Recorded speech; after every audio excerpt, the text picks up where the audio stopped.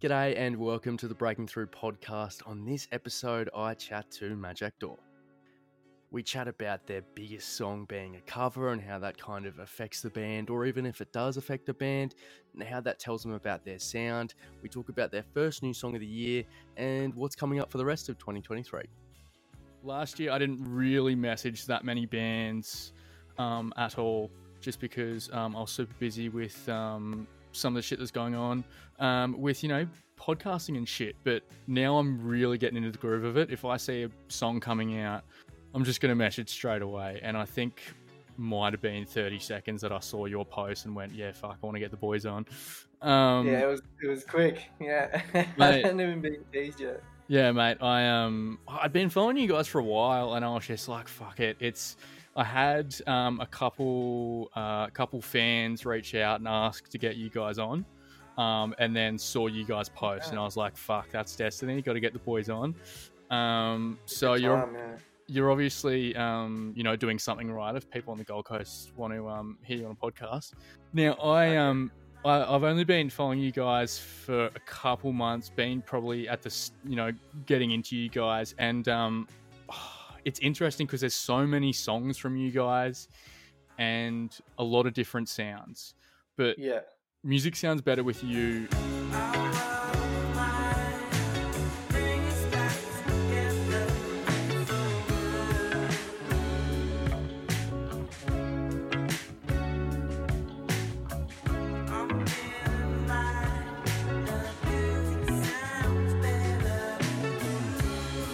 Your biggest song, almost 500,000 streams on Spotify.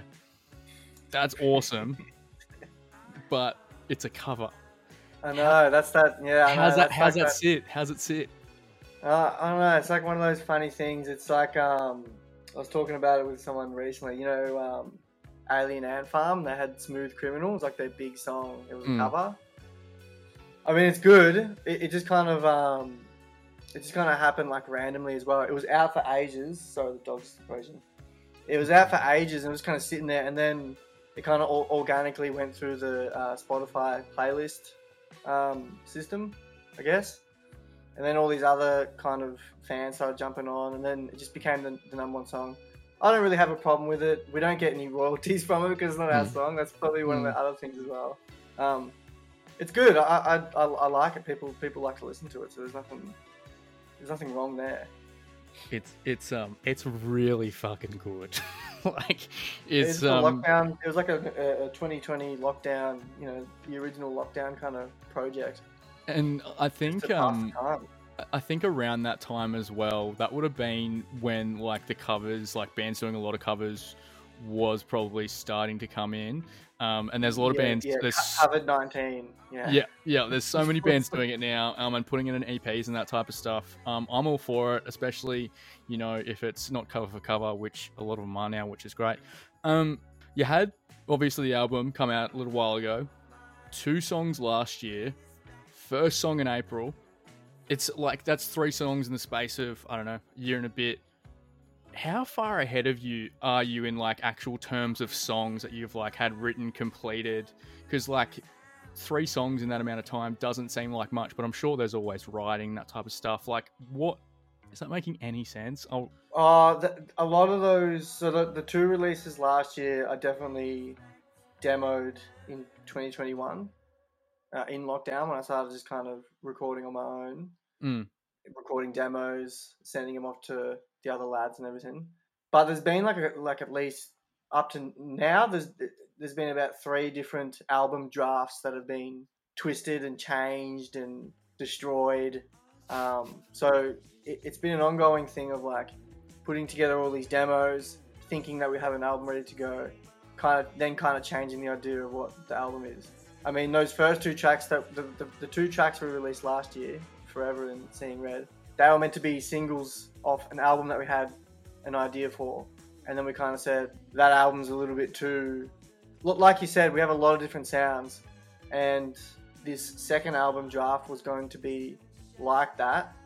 But we kind of wanted to pick a lane, I guess. That's interesting because I really like Forever. It's probably my favorite song from you guys. So to hear that you kind of, different, like going away from that a little, that kind of hurts, but it's okay. So when you talk about, kind of changing it, destroying it, like, are you destroying the tone of the album? Are you destroying kind of, like, what exactly are you destroying? You just don't like the set list? Just album ideas. Just some songs not have been destroyed, but I guess shelved. I probably shouldn't have said destroyed, but that's the thing. Yeah, we've been just shelving a lot of stuff and just this isn't ready yet, or this doesn't suit the album that's coming up. So maybe it's best to change it or leave it for another style. So we're kind of going down this road where we're picking a more specific kind of genre or style and then putting together the album based around that. We've got a bunch of demos, so we were able to just pick through, this is the indie rock one, or the one that's coming up, which is still meant to be a secret, but it's going to be a lot more chill, like music sounds, I guess. Mm-hmm. And then there will be another little spoiler, another one after that, which would be more psych rock, heavier rock, along that vein. So you kind of have like the eras of the band coming up of like, all right, we're doing this, we're doing that. If you don't like this, we're going to do that. Fuck, that's hectic. How far? And the patience as well, because what really inspired me to, me and the other guys too, to not just rush into something was I'd seen a lot of artists who had like an album ready to go and they scrapped it because it wasn't exactly, what they wanted, or maybe it wasn't their best work. Like Matt Corby was one years ago. I remember hearing that. He had an album ready to go, his debut album, and he just scrapped it and just said, this is not right, and just went to work again. Meg Mac was another one. So that really inspired us as like a kind of younger band, because there is no rush and it's better to be patient, because I've kind of been looking at putting out songs, or, it's a bit like a tattoo. Like it's going to be out for a long time, or forever. So just want to make sure that it's the right project and that it's all put together properly. It's you've got to find the right tattooist. You've got to figure out the design. Make sure it looks good in 20 years. So I get that. That's fine. Make sure that we're happy with it in 20 years. Yeah, exactly. So patience makes perfect. So that's all good. I'll take that. Let's get into the new song, Borderline.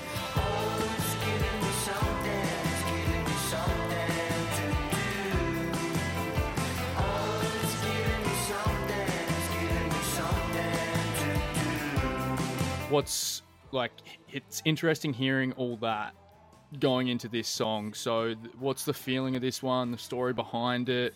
This obviously isn't one of the ones that was shelved. It was shelved like 2 years ago. It was just one of these kind of scrappy demos that I did during lockdown.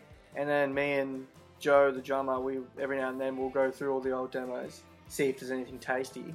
And he really liked it. It had a decent little chorus, and I was like, yeah, that's not bad. And then we just started to put it together, and we're like, this is good. So it's a single worthy, so let's make it a single. So it wasn't going to be a song. It didn't even make that second album draft that got shelved. Let's put it that way. It wasn't even on that list. So, and that just comes from, I don't know, just kind of not pursuing it far enough to the point where you rate it. And so we started to pursue it, and then we rated it. And then now it's coming out. So it's good. How do you do that? Like, when it's obviously you shelved it initially, what puts you in, like, makes you go to look back at everything, and then what's changed to make you go, fuck, this could be a track?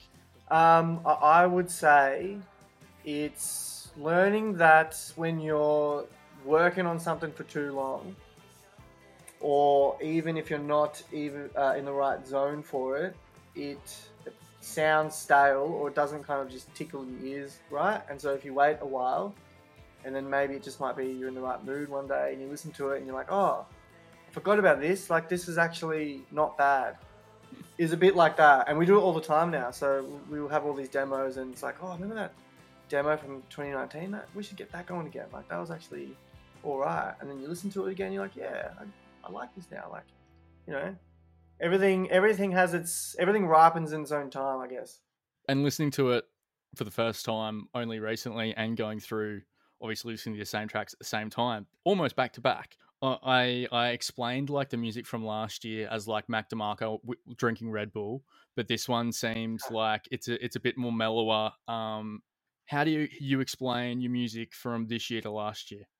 From last year, well, you're right. We did kind of Red Bull it up a little bit with the energy, and that comes down to the live shows as well. Mm-hmm.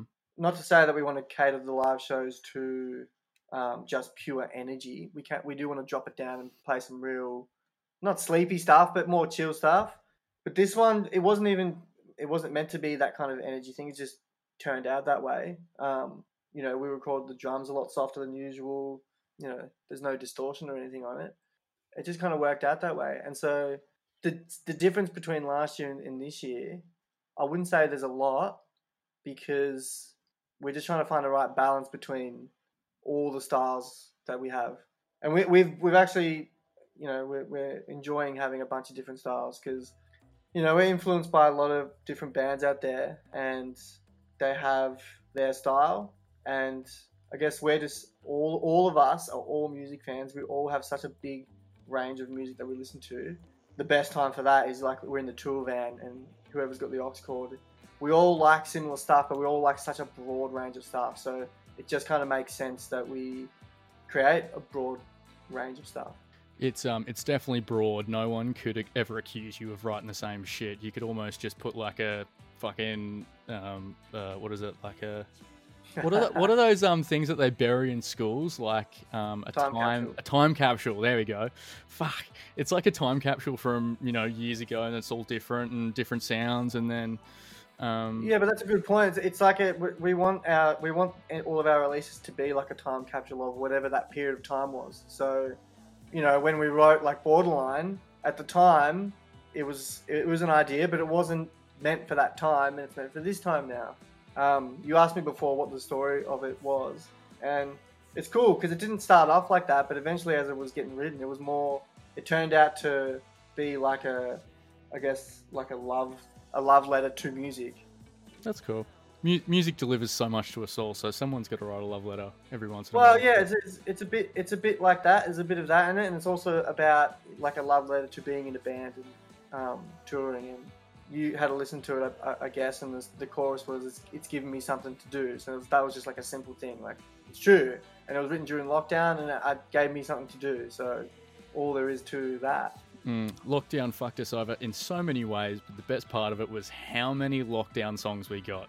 Well, yeah, I was lucky. I was really, really one of the lucky ones in that scenario, because I just was finishing a recording degree, and I started to purchase enough recording gear to get to work in my room.